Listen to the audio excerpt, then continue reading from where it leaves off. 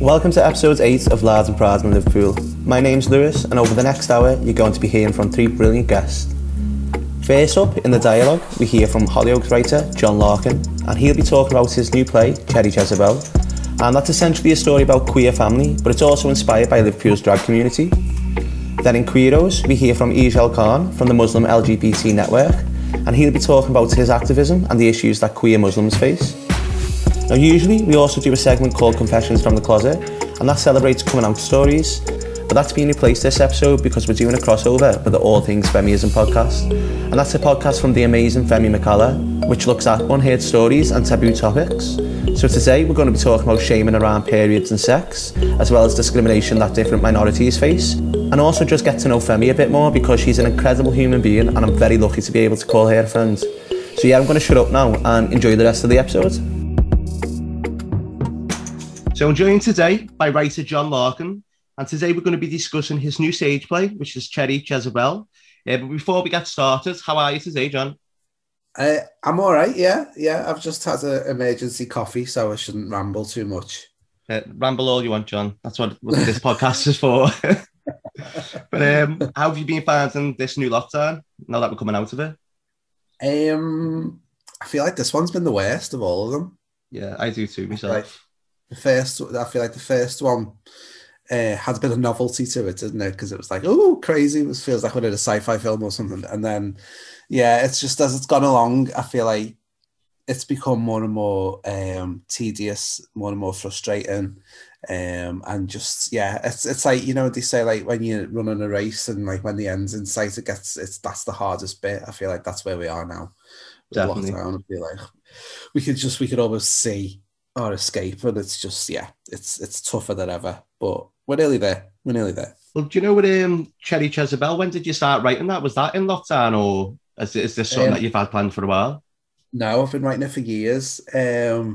I'd say probably also from conception to now, I'd say it's been about 2, maybe 3 years, and it's still not finished really. You know, I always think with a play, you're constantly rewriting and you're constantly you feel like you've got to a certain point within you and you think, oh yeah, that's good, it's like a solid finished product, but then put it in a drawer, come back to it like in a couple of months and you'll go, oh no, I need to change this, I need to change that, which is why it's really useful to have a reading of it really. I feel like that really helps with the process of developing it.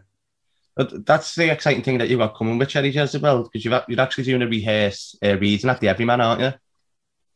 Yeah. So it's really exciting. We just announced it this week, so that it'll be in July. You know, hopefully nothing else goes wrong. It'll be in July, and yeah, the purpose of it is to sort of get the work out there, because obviously these characters have all just been living in my head for the last few years. So it's hard to be objective and know what works and what doesn't. So it's a tester really. It's to throw it out there for an audience to watch and respond to, and you know, see what works, what doesn't, and then that will hopefully help with developing it further. So tell us a bit more about the characters and story then. Yeah, so it's kind of the culmination of, like, I'd say the last 10 years or so I've been more and more not involved, but I've developed friendships with a lot of drag queens in Liverpool, drag queens of the old school mainly. So it was kind of before Drag Race became the phenomenon it is now. It's the queens from that sort of era, just sort of before that hit. So I've found myself gravitating more and more towards them. Me and my husband as well, we've got a real interest in just people who are, a bit more unapologetically queer and fabulous, and you know, I'm a writer, so I've always been drawn to stories. And the minute you walk into a club and you see a drag queen, you know, behind the bar, at the DJ booth or on the door or whatever, you're immediately going, oh, who's under the makeup? You know, who's what stories there waiting to be told. So I've always been more drawn to those types of people. So I'd say in the last few years, I've found myself, you know, closer friendships with a lot of drag queens, and there's always been something bubbling up in me that I wanted to write about, but I've never quite really known what it was. And also, I started out at the Everyman Theatre about 15 years ago now in my first play, and since then I've been primarily working in telly, and I've always been trying to sort of work my way back to theatre, but for one reason or another it's never quite got there, it's never quite worked. And then about 4 years ago I'd say, I made a concerted effort thinking, no, you know, I want to start writing a new play, I want to take this seriously, get something on. So I started talking to the Everyman again about, you know, possibly coming back and the sorts of things that would excite me at the time. So we got talking about my love for queer stories, drag stories, and, you know, not the kinds of not the sort of cuddly rainbow coloured unicorn stories that get told quite a bit. More the queer stories that are probably deemed less mainstream and less palatable. And strangely, it began its life as a musical about, you know, trans icon April Ashley. Oh yeah, yeah.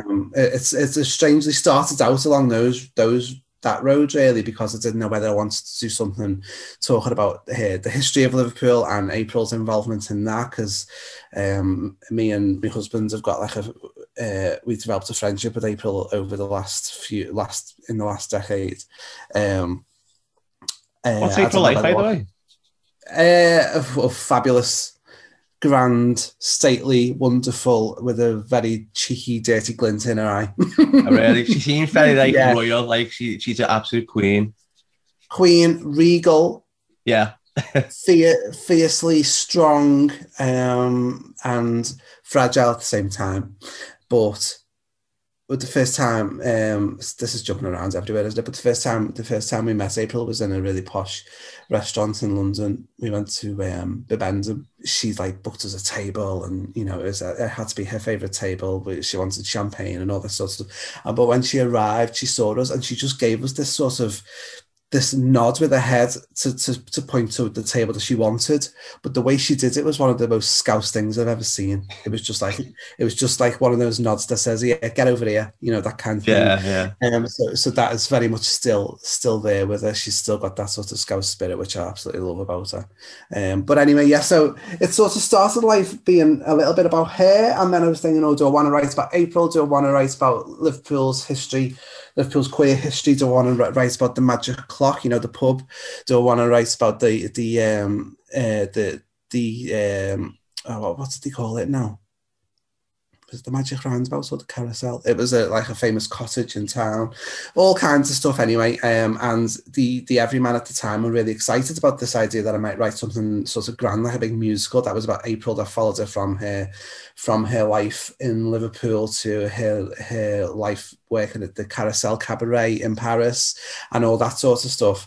And I started writing it, but I thought I felt like I was going against something in me that I really wanted to write about. And I felt like I was writing it towards it in a way. I was thinking, right, this is what people want to see. This is what people want to commission. So this is what I'm going to write. But I'm not that kind of writer. I sort of follow my instinct and I follow my gut and my heart. And what was really the story that was really wanting to be told was something a bit more contemporary, really. And it was a bit more drawn from the queens that I was surrounding myself with, rather than, you know, history, and rather than things that I was reading about and immersing myself in that way. So Cherry Jezebel was sort of born out of that. So it went from being a big flashy musical, to something that was a little bit more, it was a duologue. It was two drag queens sat on stage telling their stories about a friendship that built up over the years, then crumbled, and then there was like a big tragic ending, and there were musical numbers, and I had a friend writing songs for it, and then it developed from that into what it is now, which is something completely different again, but it's still got the same thing at its core, which is all about queer family, and it's all about friendship, and it's all about fighting as outsiders, fighting to find some sort of acceptance and some sort of love that's not necessarily there by blood. They're going out and finding people who are as weird as themselves.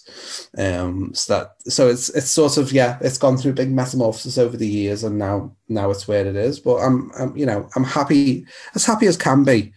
I'm quite happy with what it's become, and I'm really excited for people to see it. But I was when I was reading like what it was about and that, it sounded to me like Sherry and Hardy represented the old school drag, and then Pearls was like the drag race era of drag, and it seems like that's going to be like a theme in it, maybe like that kind of clash of modern drag and the old school. Yeah, it is. It's definitely going to be that. It's so Pearl is like 20 and Cherry and Heidi are like in the 50s, and it's all about that sort of clash of two different generations.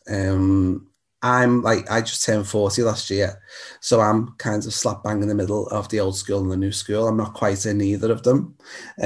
So I often observe the differences between the two generations from being stuck in the middle. So I was trying to find a way to get that into a piece and put it on stage, really. So Pearl, they don't quite fit in with the polished queens. They don't quite, well, they don't want to either. So Pearl's quite punkish in a way. And so whilst Pearl is very much from that generation, they're not wanting to fit in with that generation. So they're a bit like a square, a square peg in a round hole. So they're looking for family, looking for acceptance. So when they come across Cherry and Heidi are very much from an extremely different generation, it's like they speak a different language. There's lots of clashes, there's lots of misunderstandings, lots of misgendering. It's people learning to find common ground, but in the end, they realise that they sort of need each other more than anything. But these are like things that I can imagine are going on in like the nightclubs, like where you've met these drag queens as well. I can imagine that they're real life conversations that actually happen. Like the misgender and stuff like that, because I do find like with a lot of the older queer generation, some of them are still trying to get their heads around like this. Do you know what I mean? This new, it's not new because it's always been around, but it's new language to them, shall we say? Well, there is new language. A part of one of the things that I want to talk about in the play is that I feel like safe spaces to get things wrong and to evolve and to learn are disappearing.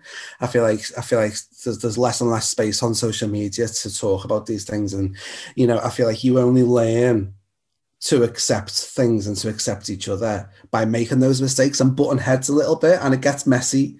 It gets messy. It gets rude. It gets a little bit offensive, and but that is the way through. That is the way through to sort of coming to a point where you go, okay, yeah, all right, I'm starting to get it now. I'm starting to get you. I'm getting where you come from. I feel like the space to discuss that is being minimalized. So what I'm trying to do is put that on stage and create that sort of space in a theatre environment. Yeah, that's true. That actually though, because I do feel like now, if there isn't really anywhere where you can make mistakes, because if you do, you automatically, you're called out for it straight away. You're not given the chance to kind of, make up for them mistakes or evolve, as you said. It's good. It's interesting. It's been a big learning curve for me as well, because as I say, I'm kind of in the middle of the two. So I come at it going, oh my God, these people are so different. These languages are so different. But by the end of it, you think, no, we've all got the sort of same wants and needs. We all want family. We all want to find people who understand us.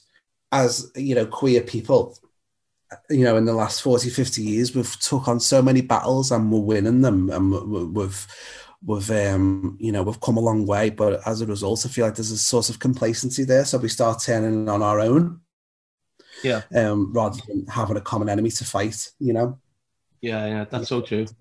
It's a little bit about that. Going forward with the play, what drag queens did you speak to then that inspired you?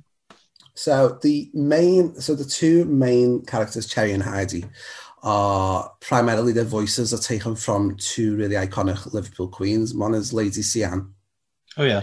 Who is a staple of the scene for the last 30 odd years, I'd say. She's got the cyclic bingo at the Lisbon when we're allowed to go to the Lisbon again. But she's been around since, the days of, Garlands and stuff like that. She's fabulous. And the other queen that I've taken the voice from is Tracy Wilder, who's a fabulous DJ, who's always been a staple at the Superstar Boudoir and is part of Sonic Youth as well. She's one of the DJs at Sonic Youth. So they're the two main characters that I've sort of drawn from. And what I've done is, because they're really good friends as well, so what I've done is I've sort of taken their voices and the sort of the basis, the foundation of that friendship, and built a story around that. So the story in the play is separate to what's actually their real life story. It's, I've made my own. I've sort of embellished it and took a lot of liberties and created a big story around that. But the voices are very much from those two. But over the years, there's been so many queens on the scene that I've loved. There's Candy Starr, who's like a Parisian drag queen who's spent a lot of her life in Liverpool. She's been a big inspiration. She's actually the poster girl as well. If you see the poster that they're using for the play, that's from a photograph I took of Candy. So okay. She's the poster girl for it. As well as Stella, who was a young queen from Dingle. And Pearl originally started out as a riff on Stella, who's like a Dingle queen, salt of the earth, loud, brassy, unapologetic. But whilst I was writing Pearl, I thought, but if I do this, then they're not very different from Cherry and Heidi, so there's no conflict there. So I decided to make Pearl very much a creation of their own. So they're very different to any of the queens I've ever met, really. There's loads. I mean, people who aren't really around on the scene anymore. There was Doreen Cumquick from the Masquerade, Crystal from the Masquerade, Auntie Marlene from the Masquerade. A lot of them have sort of moved on a little bit now. And the Vivian as well. I've known the Vivian for years, so there's bits of her in there, bits of her fabulous wit in there before she became a fabulous RuPaul's Drag Race ambassador. It's mad because I remember when I first started going out to like all the clubs that the Vivian was at, like years ago. I thought, this sounds bad, but I thought the Vivian was like an old style queen. I didn't realise she was so young until she was on Drag Race. Yeah. I can completely believe the Vivian's journey, because the minute I met the Vivian, I thought, wow, you've got your eye on the prize. Yeah. I thought she's got to go places, and she is, and she absolutely deserves it as well. More about you, John. So you're a writer full time, and how do you find that process during coronavirus? Like, has it been hard for you? No, it's been a godsend. It's been absolutely, yeah. So Jordan, so since lockdown, I've found myself being, more prolific and actually a bit more disciplined with my writing, and I don't know why. I don't know whether it's because I've got something massive that I'm trying to escape, i.e. the real world. So it's made me actually enjoy the process a lot more. So I've been, so since last February, March, I've been writing tons of stuff. So I've actually found it really helpful. My regular job is Hollyoaks. I write Hollyoaks. So that went off the air for a couple of months, but once that came back on, it was all hands on deck. We all had to sort of jump in and make up for lost time. So that's really kept me going. It's actually been really good. How did you get involved with Hollyoaks then? Well, growing up, my two big loves growing up were horror movies and soap operas. They were the two big things for me. So I always wanted to write both. And off the back of my first play back in 2006, I got an agent and stuff, and she was basically saying, what is it that you want to do? And I said, well, it's TV. I love soap. I want to write TV. So we just tried, basically. So we asked them, could I, write a trial episode? This back in 2007, I think. And I wrote a trial episode, which was crap. They said no. And then I sort of went off for a bit, went traveling around the States, came back, sort of resettled, and then thought, I'm going to give it another go. And, the mistake I'd made was that I hadn't really watched Hollyoaks before I wrote that trial episode. So, if you're going to go after the job, you have to treat it with respect. So I basically got as many episodes of it as I could, watched it, fell in love with it, and then tried again. Said, could I do another trial? And gave it a go. And this time they said, yeah. So that was 2008. So I've been there ever since. So I've been writing it for over like 12 years now, which has been a journey.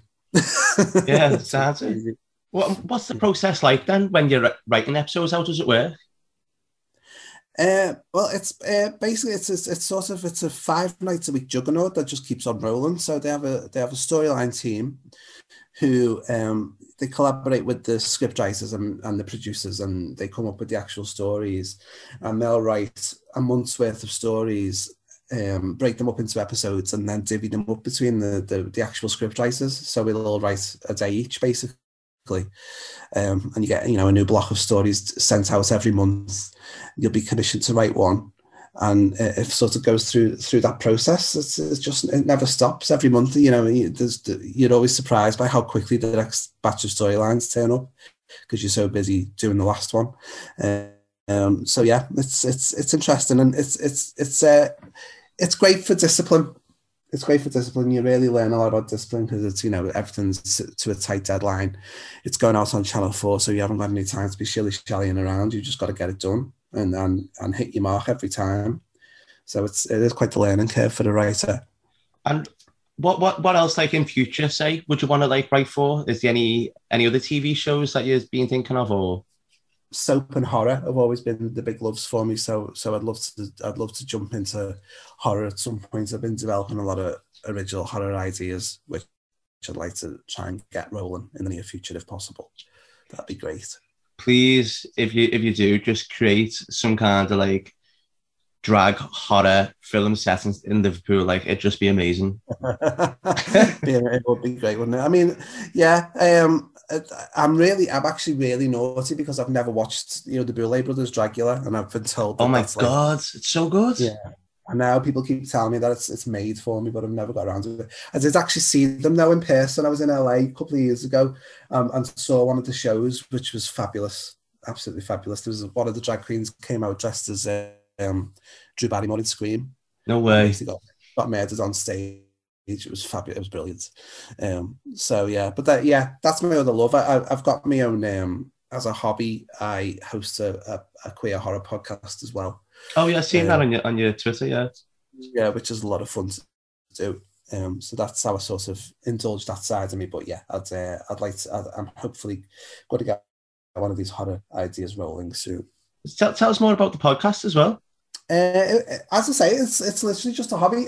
It was about 4 or 5 years ago, I started listening to horror podcasts, and at the time, there weren't that many horror podcasts sort of geared towards a queer audience. I mean, now there's tons of them, but I thought, I'm going to have a go at that. So I got together with a few friends. There was me, my friend Martin Fennerty, Stephen Moore, and who we call our token straight, Jonathan Butler, and we just got together and started doing it as a hobby, and then it sort of went from there. So we've recorded over 120 episodes now. We've been going ever since. We sort of try and meet up once a month. Obviously, during lockdown, that's got a bit tricky. So it's petered out a little bit. And what I've been doing is, because I'm using online software, which doesn't always work great when there's a big group of people trying to talk at once. I've been sort of streamlining it, so I'll just do one-on-ones with people and get guests on and stuff to talk about horror. So it's kind of evolved that way. But yeah, it's good. It's great fun. We don't get like thousands and thousands of listeners, but we've got like a regular audience, which is nice. And as I say, it's just a hobby. We just do it for a laugh. Well, Thanks for coming on today, John. It's been brilliant getting to know you and getting to know about Jerry Jezebel. Is there going to be other chances for people to get involved, or how can they get tickets to see the rehearsed reading? Of course, yeah. So the rehearsed reading is going to be on July the 2nd and 3rd. So it's a Friday and a Saturday night, and hopefully we're going to have Phila Crack, who was a drag queen who does a lot of work with the Everyman. Phila Crack's going to be hosted a cabaret as well, which I think is going to be on the same nights. So I think you've sort of get 2 for the price of 1 on that. And you can get tickets if you go to the everymanplayhouse.com website, go on to the What's On section, and we're there July 2nd and 3rd. The reading will only be an hour straight through, because obviously I don't want to show all the tricks in the first go. It's there to get feedback, basically. I want to see what people like, what people don't like, and hopefully work towards a full run, a full production. Hopefully we're announcing the cast next week, but that's really exciting as well. We're directed by the fabulous James Baker. So yeah, it's exciting, and as I say, it's all been a massive sort of learning curve for me whilst writing it as well. It's sort of given me a new respect for the generation below mine and the generation above mine, and I hope that people can come with a bit of an open mind and just enjoy filthy. It's filthy. It's absolutely filthy. It's filthy. It's unapologetic. It's very, very queer. But it wears its heart on its sleeve, I think. So I'm hoping that people take it to their hearts.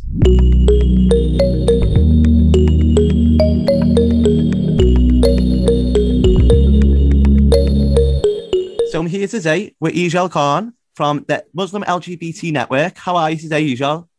Yeah, I'm okay, thank you. Thanks for coming on, first off. Because you're not actually based in Liverpool, are you? No, I'm based in Luton in Bedfordshire.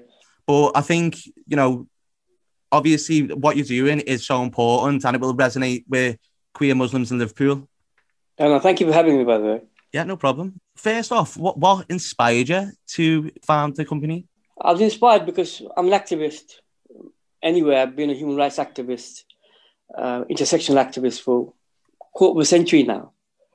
And I've been involved in LGBTQ plus activism for a while as well, And initially I was approached by an organization called Hidayah. They're another Muslim LGBT organization. They've been going for a few years now.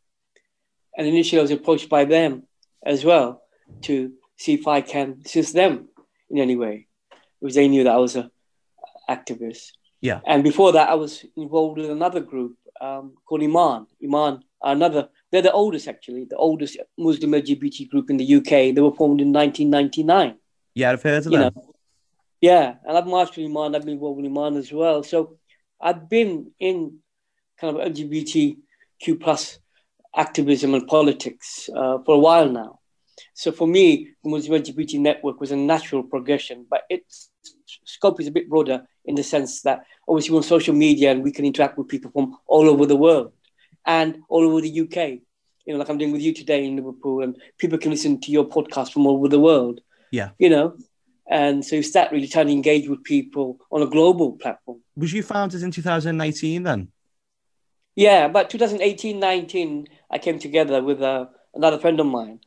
And we were interested in doing a social media kind of group, an entity, which, and we share memes and content from all over the world, events as well, from all over the world. So our group is open to people. It's not just UK based, although I'm based in Luton, where I'm speaking to you from. But obviously we have members from all over the world. And we've not been going that long. But like I said, I've been part of it. I'm still a volunteer for Hidayah, which is another group they've been going. And, I've been involved in Iman. So, yeah, although Muslim LGBT Network as its own has not been going that long, we're part of a network that is 21 years old now, if you know what I mean. Yeah. Muslim LGBT activism has been going now for 21 years. But our organization as itself, it's only been a couple of years. You yourself, what inspired your activism then? Well, I'm a gay Muslim man. I was born in Luton, where I'm speaking to you from. I still live here in Luton.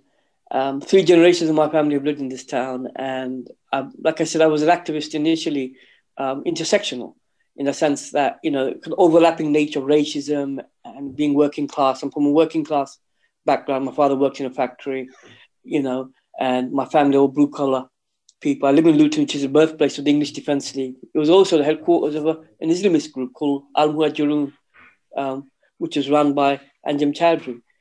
And so, Luton had, a bad reputation in that sense. It wasn't deserving, but it had a bad reputation. And for me, it was always counteracting that. I was inspired by, my own life experiences. But obviously being a gay Muslim man took precedence because, particularly in the latter part of my life, because it's become a big issue within my community.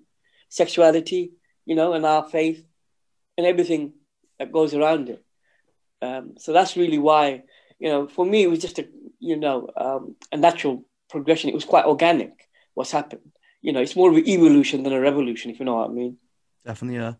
And a lot of the conversation, I think that many Muslim queer might have is that they are told to either choose between the religion sometimes or the sexuality. Do you find that's a common issue? Yeah, it is. I mean, what's happened is, at times they've not both been compatible, you see, and you're right. We've been chosen to choose. You could either be one or the other. You can't be a practicing Muslim and be a practicing homosexual. That's how they used to put it back in the day. But today, I think they understand better that, there are people out there who are not going to change. You can't just change your sexuality overnight. You're born like that, and the community, obviously, they see activists, not just like me, because there's others like me all over Britain and the world now. It's a global solidarity movement. They realize that, we are gay and we're here to stay. And yeah, you're right. In the early days, it was about that. It still is in many ways. There are still people out there who say that our faith and our sexuality is not compatible. And that's what we kind of rail against, if you know what I mean. That's our whole raison d'etre. That's why we are alive. And what we do is to tell people that, you can be a person of faith and have a sexuality. Do you know, within the Muslim community then, do you think attitudes have changed towards gay people now? They have, because if you think about it, the British Muslim community has been around for a long time, ever since colonialism, ever since the early days when British ruled, say, India, which is like India, Pakistan, Bangladesh, is one of the largest Muslim populations on earth, far bigger than Saudi Arabia, where Islam, originated from. So, we're a large community, we've been here a long time, but mass migration, obviously, more kind of post-war period. After the post-war period, we started settling in the 50s and 60s, moreover. But we've got the large communities in Britain, and they had to change with the times, because look at all the developments we've had within LGBTQ plus rights in this country from 67 onwards. 67, obviously, the legalization of sexuality. Then you had the lowering of age of consent, civil partnerships come in, same-sex marriages. There's been a lot of improvements in the sense that, progression, in LGBT rights in this country, up to this day when we have same-sex marriages too. And the Muslim community are not immune to that. They see it. Even if they try to bury their head in the sand, they know that in the mainstream out there, views have changed towards the LGBTQ plus community, but it's not always reflected in our community. Those views, those kind of progressive values are not always,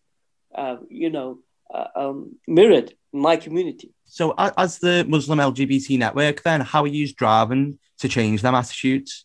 I'll give you an example like me. I was born and bred in Luton. We have one of the largest Muslim populations for our demographic, Luton's a large town, but it's not a city, and it's got more than 30 mosques in attendance. You have other cities like Birmingham, Bradford, where you have large Muslim population, East London. And I've actually campaigned in East London, because obviously it's near to where I am, because I'm in Luton, just 80 miles from London. So I do a lot of campaigning in London and where I live. But obviously, I went to Birmingham too. I was at the first ever LGBT and Islam intersectional conference. It was the first ever LGBT Muslim conference of its kind in Britain. Okay. It was a couple of years ago now. And it was organized by a gentleman called Karkan Qureshi from Birmingham. His father was a founding member of Birmingham Central Mosque, but he's an openly gay Muslim man who was born in Birmingham. He's 51 years old. And it's people like him who are driving that change. People like me. I'm going to be 47 in a couple of months' time. Do you understand? We are quintessentially British, English, call us what we want, because it depends. I know other activists in Scotland and Wales, so, you'll find the British Muslim community all over the United Kingdom, and we are leading that change because we've grown up in their communities. We are telling them that we are not from some, they can't other us. When you other another human being, that's when it happens. And we grew up with them. We've grown up in their faith, in their communities.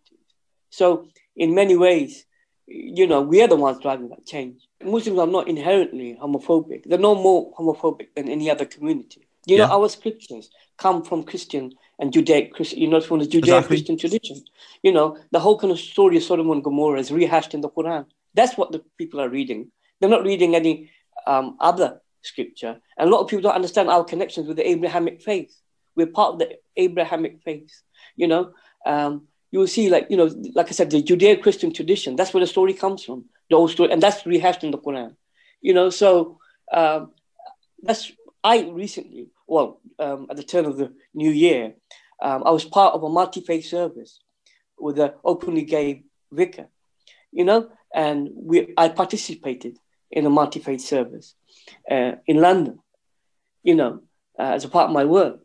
And that's what I do. That's how I engage with those communities. And you have to understand, you know, we're largely working class community, the British Muslim community. You know, like I said, you find this in Bradford, in Birmingham, in those type of places, Leicester, London, East London, where I live in Luton, Wales, in Cardiff, you know. And so I engage with you on that level, you know. And it's not just a religious level, because I'm not a cleric or a scholar. But for me, it's socio-cultural, you know, it's society and culture, you know, that I grew up in. I'm culturally Muslim, you know, in the sense that I've grown up in a faith community. So, you know, we're all doing our bit. It's not just me. I can't take credit for that. But, you know, it's a growing movement. It's a global movement. It's a global solidarity movement amongst LGBTQ plus identifying Muslims. And it's happening in other parts of the world, you know. I mean, I give an example, like, you know, there's some countries where they have the death penalty for being gay, you know, and some of them are our allies, like Saudi Arabia and such like, you know. Others are not our allies, but, you know, they're countries we've had links with, you know. So it's difficult. There's lengthy prison sentences as well in some countries, you know, for people who identify as LGBTQ+. So it's different in different jurisdictions. Like I always tell people, like, you know, who are part of our group, say the Muslim LGBT Network, to be wary of their own personal safety when they're posting things or messaging us or in their own jurisdictions, because a lot of things we do here in Britain, we won't fall foul of the law because it's legal to post such things, you know, or to be out, you know, as a gay and a Muslim person or lesbian or non-binary, genderqueer, you know. But it's not necessarily the case. So, like, I always, you know, kind of, you know, state that fact that, you know, just be wary of your own personal safety and the laws within your own country. But what is changing is they are seeing us. When they see us in the West, people like me who share their faith, you know, but they understand that we have a level of, you know, freedom that they don't have in their countries. They don't have that kind of same freedom to assembly as, you know, gay people or LGBTQ plus identifying people. So we're very lucky. That's why I do the work I do, and others like me do the work they do. It's because, you know, we have those freedoms and we're trying to use it positively to speak out, which we can. And I'm speaking to you. I'm in the UK today, you know, and I've got those freedoms to talk about my sexuality. Others don't. Have you ever, like, faced any homophobia yourself? You know, I faced violence, severe violence when I was young. Oh, really? And yes, you know, I've been attacked, you know, many times. For me, it was part of the course. You know, think about it. I'm nearly 47. I grew up in the 1980s and 90s, you know? So it was very different then. There was homophobia, you know, was rife. And that wasn't just in my community, you know? It was in the mainstream community, you know, like, yeah. So, like, you know, for me, that was a long time ago, though. It's not, I don't get attacked now because I'm quite a well-known public figure now and I speak out. So I'm not, you know, it's not such a problem now. Okay, I might occasionally get the old, you know, I still get online kind of, you know, vitriol. I get hate speech online. That's pretty much it. I don't really get any hassle outside anymore because, you know, society has changed in that sense. It's not overt like it used to be. But I faced it when I was growing up. But we've come through it, and there's a new generation, and they're out and proud, and they're not willing to take, you know, the same old rubbish that we did. You know, they're not willing to put up with prejudice, you know, as we did, or violence or anything of the sort, you know, and we tell them not to, you know, to assert their rights, you know, not go outside and be deliberately confrontational. That's not what I'm saying. But I'm trying to say you can assert your own individuality, your sexuality, your identity, you know, without fear of consequence. Speaking about, like, prejudice and discrimination, another thing that, like, Muslim queer people have to deal with is obviously Islamophobia, which is absolutely rife in this country. It's disgusting. You know, that fight, that metaphorical fight I'm talking about, has always been there with Christianity in this country, and it's similar with us, with faith. And we face it because, you know, outwardly, I am still, you know, a Muslim. I'm Asian, you know, and not all Muslims are Asian. I understand that. There are some Muslims who are white and, you know, black, all different races and backgrounds, ethnicities within our faith. But predominantly, the community in this country tends to be South Asian, Pakistani, Kashmiri, Bangladeshi, those type of communities. And there's others like Yemeni and Somali. But traditionally, like South Asian community is the biggest. When you include Pakistanis, Bangladeshis, and Indian Muslims as well, we're one of the biggest communities. So, outwardly, I'm still a Muslim man. I'm still identified as a Muslim man. And I face that too. So it's kind of a double whammy in that sense that, outward in society, I'm facing the same prejudices as every other Muslim. So I'm very wary not to feed into the narrative of the far right. When I criticize Muslims, when it comes to sexuality, I have to have that balance where I don't want to feed into that rhetoric, of hate speech, because in reality, like I said, not all Muslims are not inherently homophobic. Some of them are indoctrinated into a certain belief system, but they're not, they're not inherently, because I'm still a part of the community, but I do face it in my own life, before someone sees my sexuality, they see me, they see my color, they see me, and I might be identified as a Muslim. I've got friends who are Hindus and Sikhs, and sometimes they identify as Muslims. Because like you said rightly, there's been a lot of hysteria in the media, in terms of Muslims and terrorism, and extremism and such like. And, the LGBTQ Muslim community, they're not immune from that either.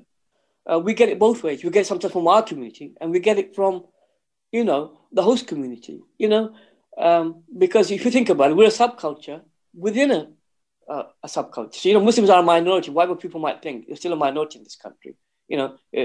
Any estimations between like 4%, between 4 and 5%, Muslims in this country, in the whole population, and we're a subculture. Was it September 2018? There was actually a Muslim and LGBT Pride, weren't they? Pride March. Initially, there was going to be a Muslim Pride. And, we've been talking about it for a couple of years. And even last year, it was penciled in. You're right. They've been talking about it since then, since 2018. So then, that didn't really happen. Then 2019, because of, the pandemic, it got postponed. And initially, I was going to be a part of that, me and my friends as well, and people, colleagues that I knew. But Iman, they were organizing, the oldest group, the oldest LGBT Muslim group, Iman, they were organizing it. But unfortunately, obviously, because of the pandemic now, that's not going to happen. I don't know if it's going to, because once again, they were going to do it this year. I don't think that's going to happen now. But it's still all up in the air, because of what's happening, really. That's not because of any political kind of reason. It's mainly because of, safety and health considerations, because of the pandemic. But it will happen, though, because I've been contacted by different organizations and people, and there's been a move towards that. Black Pride now, and at first I wasn't too sure because the whole LGBTQ plus movement in this country has become quite fragmented. There's always been a broad umbrella group. The acronym, LGBTQIA plus.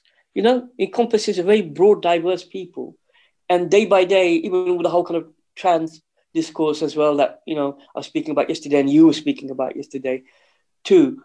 I see it, and some people are saying it might be polarizing to have a Muslim Pride, and I'm willing to listen to people and communicate and keep those channels of dialogue open because there should be a plurality of views. I supported it in the sense that being Muslim, being LGBT, and we're part of a broader network. Do you know what I mean? We kind of supported the notion of having a Muslim Pride. But I didn't want it to be divisive in any way, because I spoke to other people who were part of Black Pride, and they told me it's not. In the end, it's obviously much more celebratory atmosphere. But it's just the way things are going. Everyone's asserting the individual rights. So you're going to get Black Pride, you can get Muslim Pride, And, we should talk about it, obviously. It's open to discussion, Yeah, but you were saying that you were worried about it being polarizing, but don't be like, if it's going to offend anyone, the only people that it's going to be offenders are probably white and straight, so they can just do one. Do you know what I mean? Like, who cares what they think? Like, I think there should be a Muslim Pride and there should be a Black Pride because at the end of the day, Muslim queers and black queers, like you face homophobia, but then you also experience racism, Islamophobia. Do you know what I mean? So I think it's important that we should be celebrating identities within the LGBT identity too. Do you know what I mean? I think it's really important that everyone should get a pride within the LGBT community. I think anyone who is, you know, daily facing discrimination, who is not privileged because of the colour of the skin or is not discriminated against because of the religion. Do you know what I mean? Thank you, because, you know, I'm probably showing my age here, you know, because you're right. Most of the young people I speak to, they're, you know, they're well up for it. You know, and it's all about that, isn't it? It's about, you know, asserting one's individuality, about, you know, being your authentic self. And, you know, what we spoke about even yesterday on Trans Visibility Day, it was about that, wasn't it? And, you know, I think it's a broader kind of discussion, obviously, you know, like I mentioned, about the whole kind of fragmentation of the whole kind of LGBTQ plus initial movement and ideology. But you're right, it's happened, it's going to happen, and people are going to celebrate their identities, and we have to celebrate those differences. You're right, because we've not all had the same lived experiences. Yeah. You know, and I understand that when I speak to young people, you know, they're like you in the sense that they, you know, they support that idea because I think they've grown up with it. They've grown up with the idea that, you know, you can be black and LGBTQ plus, or you can be Muslim, and, you know, and celebrate those things. When I was growing up, we were all part of, you know, we felt like we were part of one homogenous community, if you know what I mean. We were all in it for the good fight together. So in those days, it was like, it didn't matter if you were black, white, or Muslim, or, you know, African or Indian. You know what I mean? You'd go to a gay bar and you congregate there. A lot of us would drink alcohol. We'd all, you know, even if you're not meant to, you know, and we'd, you know, congregate together because, you know, we felt we were all in it for the, you know, the greater good.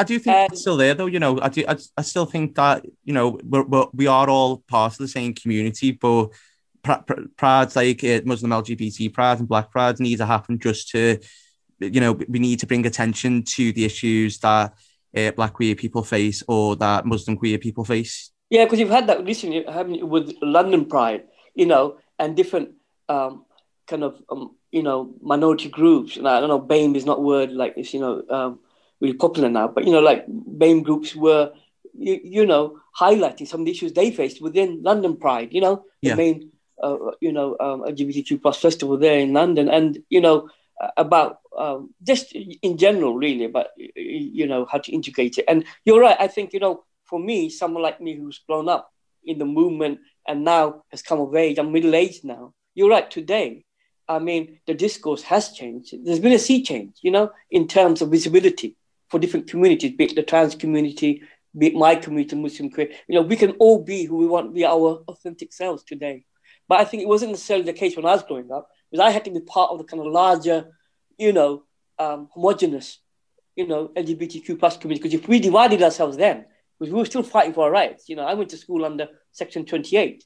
You know, when Section 28 came in, which prohibited the promotion of homosexuality in schools. I was 14. I was in school in 1988.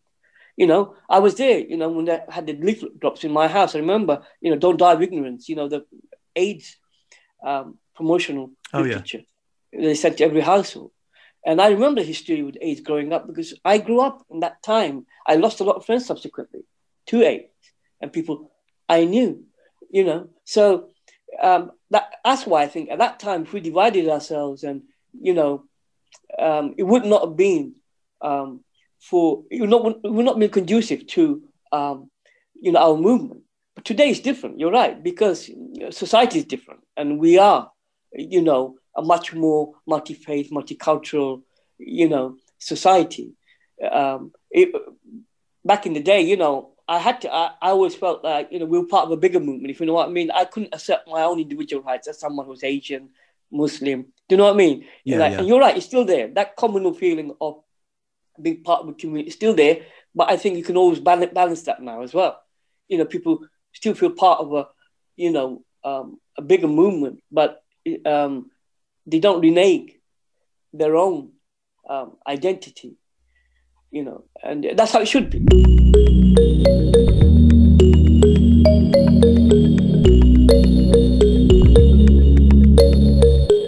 So I'm here today with my good friend Femi Law. I don't know why I made that noise. Who is the presenter of All Things Femiism. All Things Femiism, which is a part of the Femiverse. And what's the Femiverse? The Femiverse is just kind of a no judgment, good vibe zone. I just want it to be a free space where everyone's just kind of, I don't know, just like freeing themselves. I want it to be a space where people just come, tell me their experiences, and I hope they find it like, you know, therapeutic. I hope they feel like they've got something off their chest and they feel like, you know, this is a good platform for me to put this onto so that other people can hear it. Do you know what I mean? So what are the type of things we're going to be hearing in All Things Femiism? The podcast is, I have started out, the first one was just about me. I wanted people to get to know me. I thought that it would be a good idea for you to be on with me as well, because I feel comfortable around you, and I knew that you would be able to pull the conversation back if I take it away, which I always do. And I felt really nervous. Like, I felt so nervous. I didn't think that people were going to be bothered, because people aren't really that bothered about much these days, are they? The pandemic's kind of sucked the life out of us, so yeah. We're all just kind of like drudging along. Is drudging a word? Yeah, it was a sludging along. Trudging. It is now. It's a word now. Plodding. Plodding? No, I know plodding, but drudging now. Sludging, maybe. We're all just plodding. We'll go with plodding. Maybe edit that out. We were all just plodding along, and people have actually been messaging me being like, do you know what, like, well done. And I really appreciated the support, because I actually didn't think, like I said, people would be bothered, but everyone that's messaged me, like, I genuinely appreciate that they've taken the time to listen to it, because I'm talking for a whole hour and I really didn't think that my voice would be that appealing to listen to. And all the feedback I've got has been positive. Some of it's been constructive, some of it I've just ignored, because I'm gonna do my thing. Are you joking?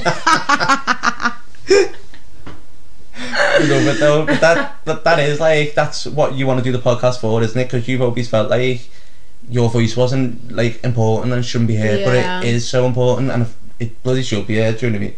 Bloody should be heard. I sound like such a well then. It fucking should be heard. Whoa! What's one of those? Look over there. Look over there. No, but it should be heard. Yeah, I think that's what I was anxious about, was because I know that people, it's not that when I say it's not that I'm not heard, it's not that, you know, in general conversation people ignore me, and that does happen sometimes though. But I mean, in terms of like when I say stuff that I feel is of importance, people aren't bothered about it. Do you know, when I say something that, say if I've worked with a child in a school and I feel like they need a certain type of support or something, it's just like, do you know what I mean? It's like I'm not making any sense or anything. It's like, well, actually the kids kind of vocalise to me that they need this, that, so I'm passing it over to you as their voice. Do you know what I mean? Like, take on board what I'm saying, and it would just be like, nah. And It's like, do you know what I mean? In situations like that, so it was in employment, and I feel like even in terms of like if I've been speaking to a guy, I felt that when I've told them something that I feel like if they've crossed a boundary as well, a boundary that is, let's say a boundary, but I hadn't set the boundaries, but if they did something that I didn't like and I vocalised it, obviously I would go a bit cray in it. And my fingers would be tapping like, and then I'd send like 16 pages and be like, I need to send another 20 more.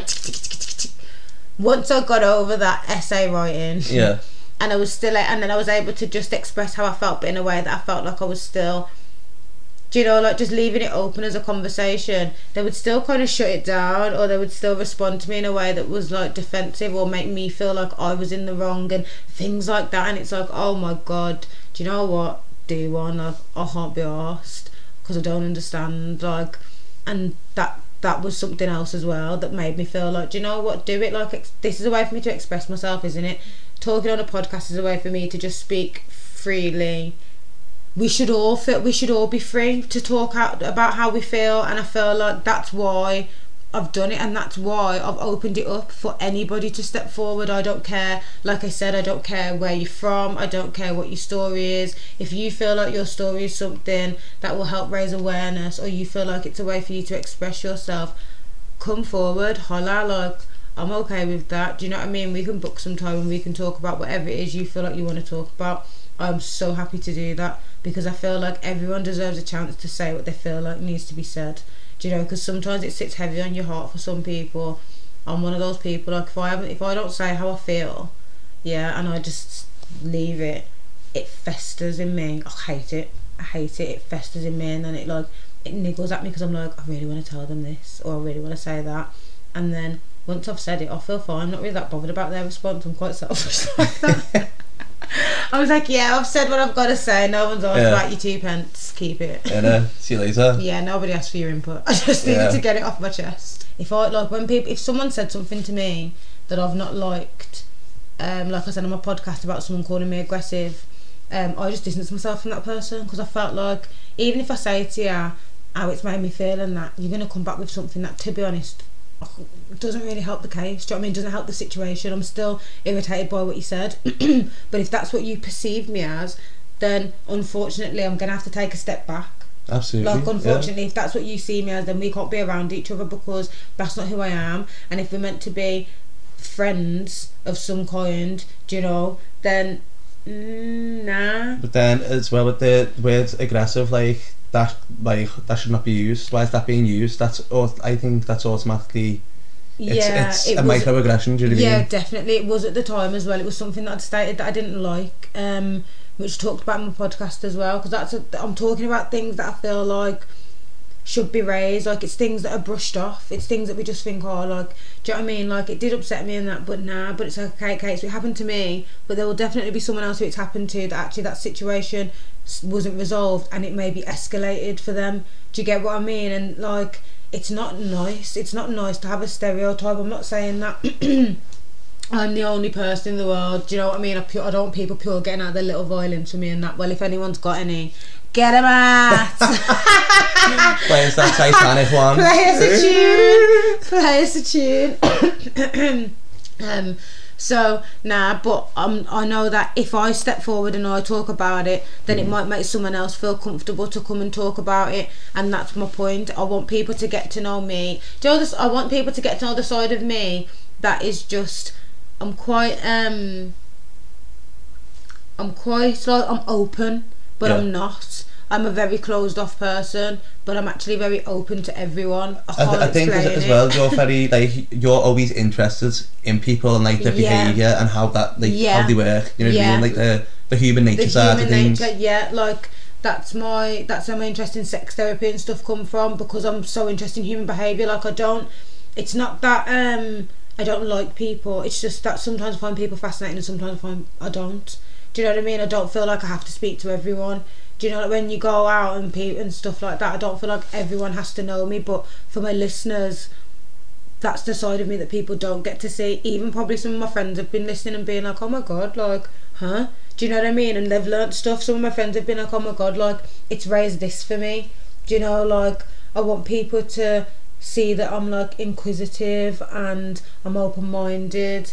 Do you know what I mean? Like, I'm not judgmental, but I also have an opinion. But that doesn't mean that I'm judging someone just because I have an opinion on it. There's a difference. Do you know what I mean? Like, judging someone for something and having an opinion on it is a completely different thing. Like, you come and tell me, I don't know, like, say if someone came to me and was like, oh my god, I am literally a prostitute and I literally slept with 80 men in a week, I'd be like, oh my god, how did you do that? I'd be like, tell me about all of them. Which one was your favourite? What colour were they? How big were they all? Woohoo! Yeah, like, who did you have the most fun with? Did you have fun? Do you know what I mean? Like, how much money did you make? Like, I would be curious about their experiences, and I would probably, maybe it's like, I don't think I have opinions, it's more questions I have.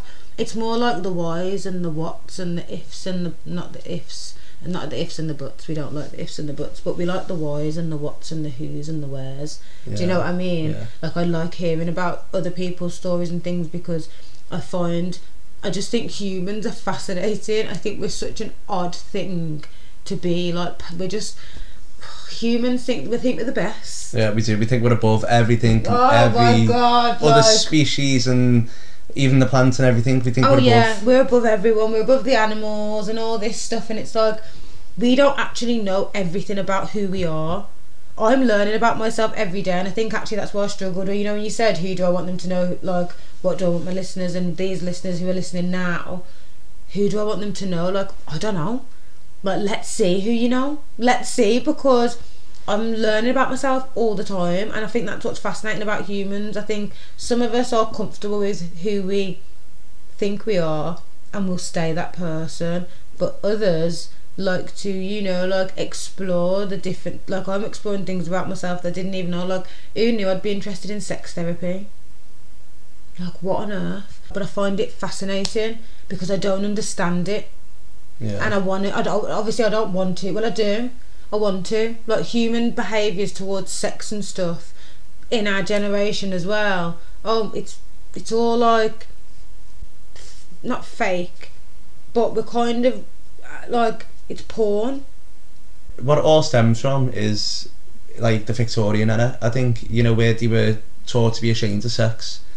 Interesting. And yeah, like, sex was the worst thing they could have possibly been doing, even though everyone was doing it. It's kind of like the way now there's underground drug culture. It's not very underground because everyone's doing it. Do you know what I mean? Everyone's doing drugs the same way everyone was doing sex back in the Victorian era. Yeah. So the same way that's taboo now, and everyone likes to think that they don't, but we all know someone who does. Yeah. So that, and it's the same way in the Victorian era. They were taught to be shamed, instead of actually talking about it. And then if you talk about it, you can solve the issues that come with it then as well. Like, obviously, when all the Victorians were doing it, they were going around having sex, weren't admitting to it, weren't talking about it, so they were passing on all this disease and stuff like that. And then the same way with drugs now, because we don't talk about it, and we're taught to we are taught to associate it with crime and with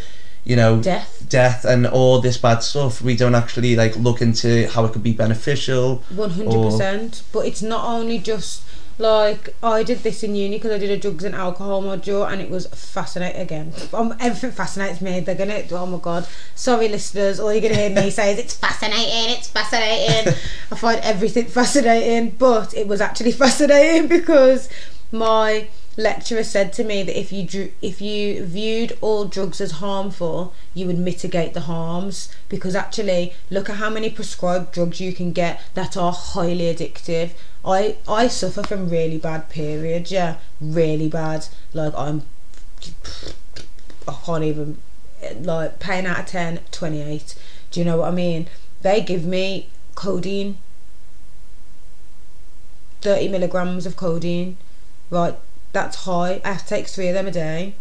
That's 90 milligrams of codeine in my system that's highly addictive as well. So each time then when I get a pain, it's like, oh, the codeine will help, but actually it just makes me drowsy. I can't lift any heavy machinery. I can't really be in work because I can't do anything, and I'm just basically a zombie. See, and even with periods, I think there's such a shame and culture around it, where girls are taught from a young age, ooh, you can't talk about that, they're disgusting. By men, and young lads who embarrass and humiliate like little girls into thinking like what is completely natural is absolutely wrong, and then you grow up then holding on to this shame, and it doesn't get talked about. All my friends who are men, I will speak to them about my period, whether they're squeamish about it or not. I'm not bothered. If I'm on my period and they ask me a question, I'll be like, yeah, I'm in pain because I'm on my period, or do you know, like, I wasn't feeling very well because I was on my period. Obviously every time I don't be like, yeah, I'm on my period, it's really bad. I don't do that, but I just mean sometimes if they ask, I will say, because I just feel like, why should I feel ashamed about it? It's actually something that's really bad, and actually one of them could have a girlfriend who suffers from it and they might not know how to help her, but who they're going to ask because it's a taboo subject. Do you get what I mean? Like, it's like, I don't know, because in school, like, I suffered from them bad in school, but then I went on the pill when I was like 16. I want to say, yeah, like 15, 16, I went on the pill. And at the time, at that age, that was like, well, in our generation, I think that was the thing to do. Like when when I was a teenager, a lot of my friends were on the pill, and it seemed like the right thing to do. It seemed really helpful, do you know, like, because it stopped my periods, because they were so bad that it stopped my periods, innit? But actually, like, it messed up my hormones. And these were drugs that were prescribed to me monthly though, and I had to take them every single day. So I took them every single day, yeah, Monday to Sunday for 7 years. Jesus. Right, but that's prescribed from the doctors though, yeah. It can cause blood clots, it can cause this, it can cause that, but it's from the doctors though. I signed for it and I paid for it, so it's okay. Do you know what I mean? It's that's what I mean. Like, and I'm not saying that obviously some people are on contraception. I'm not saying that it's bad. Like, you know, for me personally, it just didn't work, and there are complications with it, as us females are now aware. But in school, you're not taught about the different complications and stuff. You're not taught about the different things that go on with your body and stuff. Like with the cervical cancer jab, you get that jab, but then you don't get swabbed until you're 25. But actually, it makes that it makes no sense to me. So you get the cervical cancer jab when you're like, what, I want to say you're like 11, or 12. You're in year 8, yeah, because I was in my middle school still, so you're in year 8, so 12, 13, yeah, right. You get that jab, yeah, right. Then 13 years later, after you could have been sexual from the age of 18 then to 25, is then when you get the smear, right? But the smear is actually to check you for HPV, which can be a sexually transmitted disease, so you can get that from men, but it can cause cancer in women. Human papillomavirus is a very common group of viruses. Some types can cause genital warts or cancer. I'm just going to say HPV, usually goes away on its own without any treatment. Get medical advice if you have any symptoms. You can get HPV from vagina, anal or oral sex. You can reduce HPV by using condoms during sex, and there is also some types of vaccines for this virus. But we were told it was for cervical cancer though. It's really weird, because you get your smear, but for me it makes no sense though, because you can be sexually active from the age of like 15, so there could be girls right now out there, teenagers though, with it, and they don't know. I think it's frigging messed up. It makes no sense to me. So actually, by the time they go for their smear, they could have cancer then.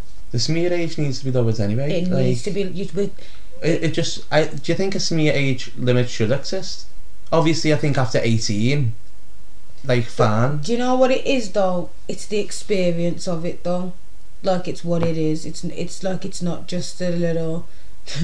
It's not a big deal, right? I'm not going to sit here and say, oh my god, it kills. But for some people, I can imagine, because for me, I really, really, really didn't like it. I really didn't like it. Intrusive. I really didn't like it. However, my friend had it and she was like, it was actually not that bad. So for some people it's fine. But imagine being a 15-year-old girl having, being a virgin maybe. Yeah, that'd be traumatic. Yeah. Do you know what I mean? So I do understand.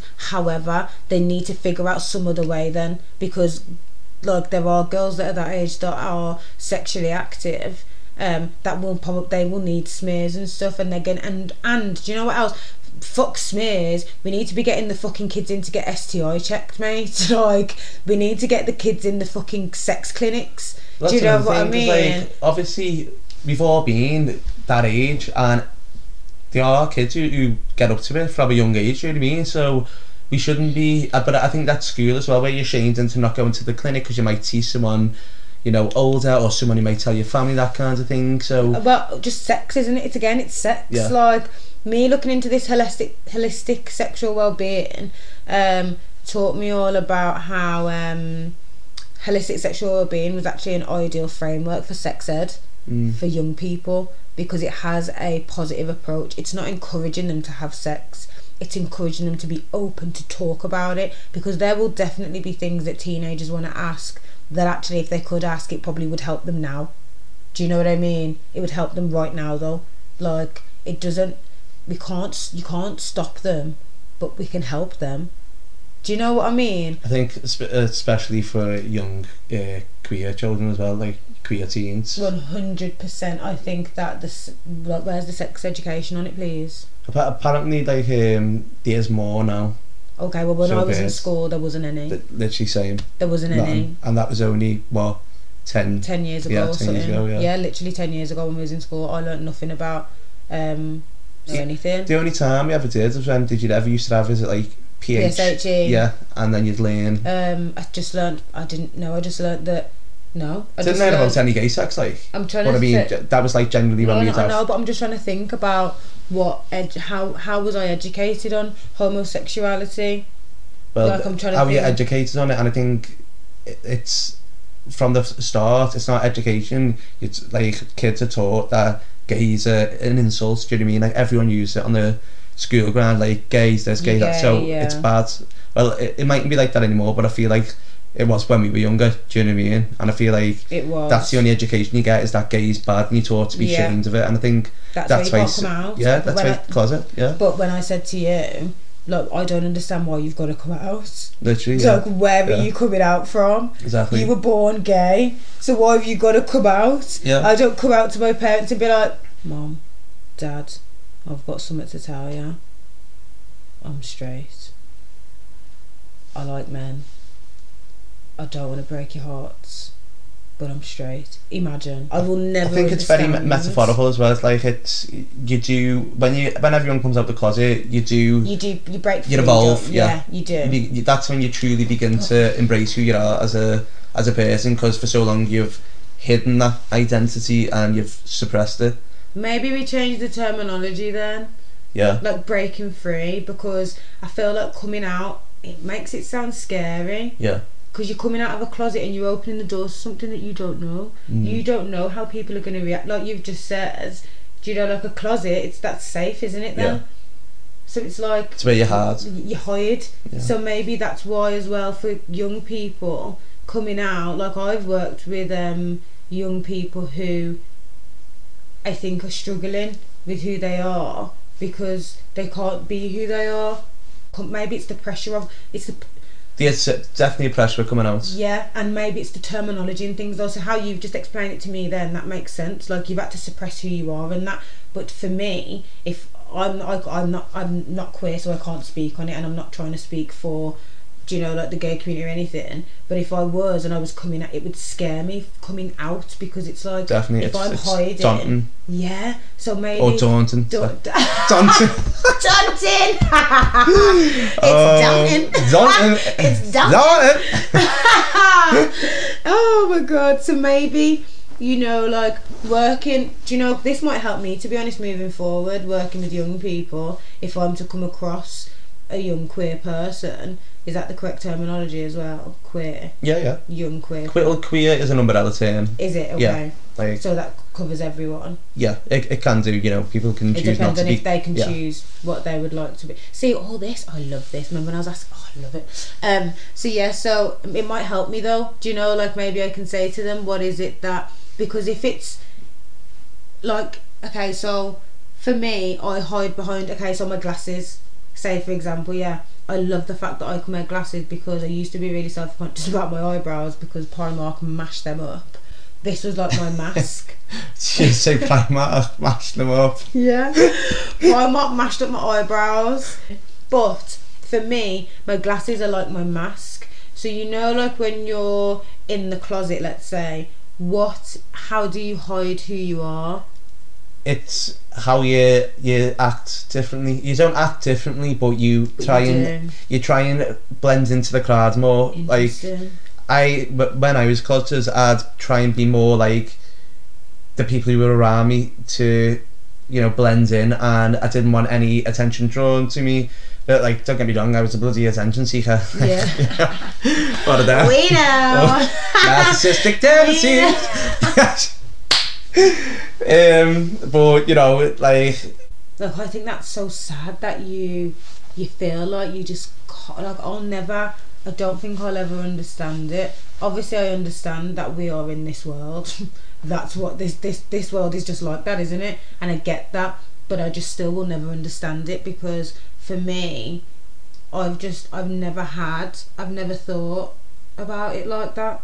Like, I've never thought about, if I'm around someone who's black, white, Asian, gay, lesbian, trans, as long as they're not a twat, I'm not bothered. Do you get what I mean? It doesn't matter what your sexuality is or the colour of your skin. If you're a dickhead, you're a dickhead.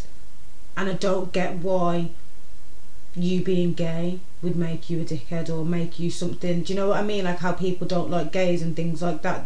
They want to like target you, and you get so much things thrown at you as a community. Why? But then that's the same for you as well. Well, yeah. Like, well, you yeah. also, you know what I mean? Like, Yeah. what do we always say about each other? Like, Yeah, we do. we're the minority misfits. Woo! I think It's that's why true. you and me relate so much, though, because I We think do, because we get it. yeah, we get it in different ways. We've went through what we understand. Do you know what I Yeah. mean? Like what is like to Be discriminated against. for certain that You were born with. yeah. That I was born black, you were born gay. Yeah. What were you supposed to do? And what's wrong with that anyway? I feel like people think that, like, I feel like people actually think that, you know, when like a young person comes out, I feel like people think that they've like signed something. Do you know, people don't know. It's a phase. They didn't go to the shop and buy a cardigan Yeah. and just be gay. Do you know what I mean? Like, it's Yeah. not like this is who they are. They were born. This is this is them. They're they're still you're still human. I just can't. I just love. You know what though as well? I think that's what is important about like coming out is why I have that segment of confessions from the closet is because Yeah. you know I want people to be able to talk about something that you know it's very therapeutic I think for queer people to talk about that because whether you know they didn't come out in a way where they're telling people, they just naturally became who they were, or they did come out by telling the family or the friends. Like it's very therapeutic because you look at the progress that you've made since coming out, and it's so You grow, don't you? yeah, because whether it should be there or it shouldn't be there, it does exist, let's be honest, and it's not going anywhere anytime soon because there's still homophobic people out there, and Yep. so it's always going to be there, and we shouldn't be ashamed about it, or No. you know, like we should celebrate our coming Yeah. out because it's a big thing. the birth of your true authentic it's self. breaking free. Yeah. I think it should be called something like the transformation period, or like I don't know. I'll come up with something. I reckon And I'll get maybe it coined because I just feel like coming out of the closet, I feel like because of how you're explaining it to me, yeah, it's like your soul, it's like a spiritual journey. It's not just coming out the closet, you are pure, breaking some shackles and shit. Like that's powerful, like it's powerful, and I think that like hats off to you all because I don't know the struggles. I didn't have to come out. I came out black. Well, I actually didn't come out black, you know. I actually came out looking quite white, and then I went dark. did you? Yeah, I'll show you a picture later. I swear down, I was literally born, I looked mixed race, and then I literally just like, my mum said that my ears were dead dark, and then the colour must have just morphed over the rest of my face. But anyway, you know what I mean. But do you know what I mean? Like, because I think that actually I've never had to tell anyone that I'm straight. Well, I have, when the lesbians try and move to me in the club and that. And I'm like, no, honey. No, that's why I'm with the gays, because I like the penis too. Do you know what I mean? But I've never had to say to anyone that I'm straight or be like, yeah, I'm black. But you have to you have to come out to your family and your friends, and you guys have to tell them. Yeah, but then I think as well, I have a privilege in a sense because, like you just said, like where I don't have to come out as gay, whereas you obviously you can't. How can you then say, oh no, I'm not? Do you know what I mean? Yeah. Like so, then you're automatically facing these prejudice from, you know, racist people or True. so. True, and I can't actually hide that I'm black. That's what I mean. Like you can't hide your blackness. Like I can't hide my blackness, but just as much as you can't hide your queerness, you say no, that. but then I have the privilege because I can because you can. I could. I suppose, yeah, actually. Do you know what I mean? Oh, I could be my closeted self and Duh. Oh yeah. so Oh yeah. yeah. So do you know what I mean? Like I think that's why I think like black people's struggles is the most important in the world at the minute, because black lives do matter. Do you know what I mean? Like, another boy died as well. I know, I've seen that. Dante, I think.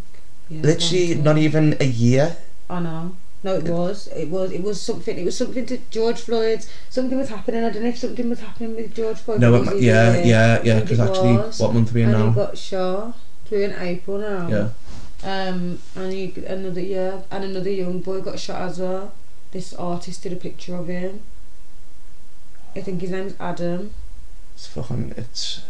It's crazy. And I listened to ZZ Mills, and she was talking about 2 black girls that went missing at the end of last year. And nothing. I didn't see it on the news. I didn't see it anywhere. I saw nothing about it. And I can't stress it enough that people, please, like, wake up. Like, when people say to me and they're like, oh, it's not about race, though. It makes me want to, like, just poke them in the eyes or something, or poke them in the ears, and just be like, listen, open your eyes. It's always about race. It's always been about race. We can't scream it any louder. It has always been about race, whether people like to believe it or not. Britain colonised Africa. Yep, but it didn't colonise the whole world. Did they? Basically. Well, yeah, basically. But they enslaved that country, yeah. They enslaved them. They put them in chains and they treated the people like animals, right? For what reason? I think that, well, when I brought my uncle come over from Jamaica, yeah, and I said that Mum was like, oh, we're going to bring him to Liverpool to see him and that, and I was so excited. He's my granddad's brother, I was so excited and that. And I was like to Mum, oh, do you reckon we take him to the Slavery Museum? And Mum was like, yeah, that'd be nice. So I was like, yeah, let's take him. Oh, God. He was literally in there and he was like, these white people should be ashamed of themselves. He was like, their ancestors were not kind and all this stuff walking around. And then he was like, he went over to the Jamaican part and he said that he felt like they were missing stuff. He said that he felt like they hadn't touched on it enough. But there's only a tiny bit about Jamaica, but I actually learnt the other day about Trinidad and Tobago. The slaves over there, I learnt something about, they started a festival and stuff with masks to mock the slave owners and that. Oh really? Yeah. But like, obviously I knew that most countries where black people where we come from were enslaved. I'm learning new things all the time about the actual countries, because I've only ever really learnt about Africa and Jamaica growing up, do you know, but actually Trinidad and Tobago, Barbados.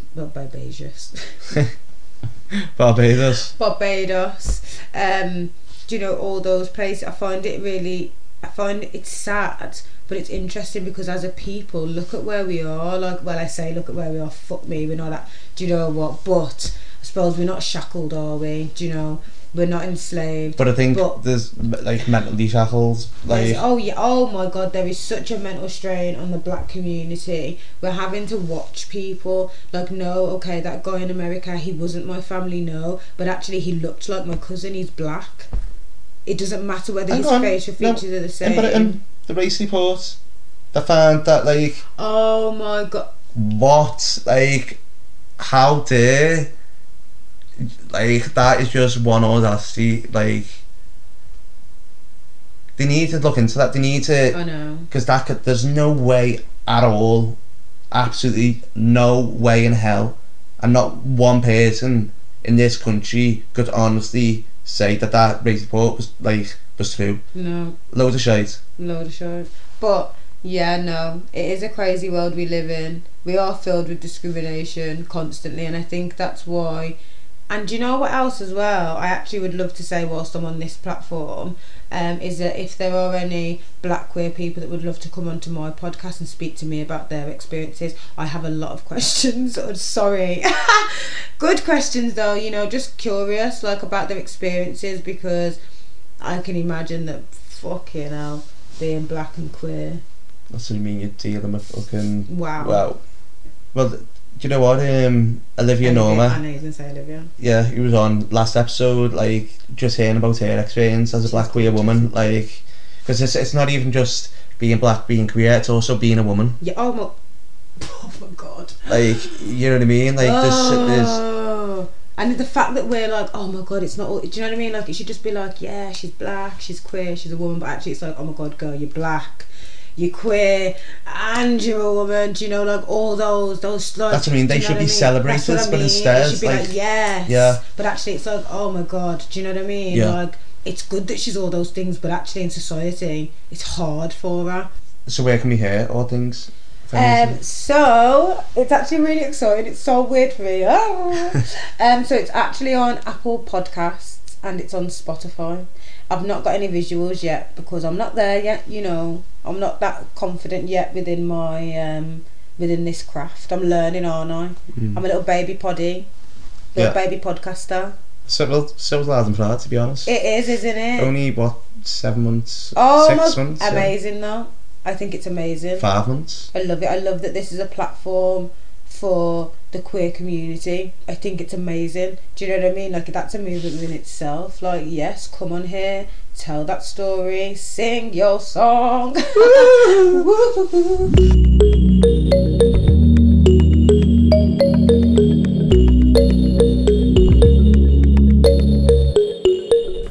That's all for this week's episode. Thanks again for listening, and thanks again to all the amazing guests for coming on and sharing their experiences. Been fantastic to hear them. You can listen to this podcast on a variety of platforms, including Apple Podcasts, Google Podcasts, Spotify and Stitcher. We're also available on Apple TV. So if you want to follow us as well on social media, our username on all platforms, Twitter, Instagram and Facebook, is @loudandproudin. And then if you want to email and get in touch, you can email us on loudandproudin@gmail.com. So yeah, thanks for listening, and I'll see you next time.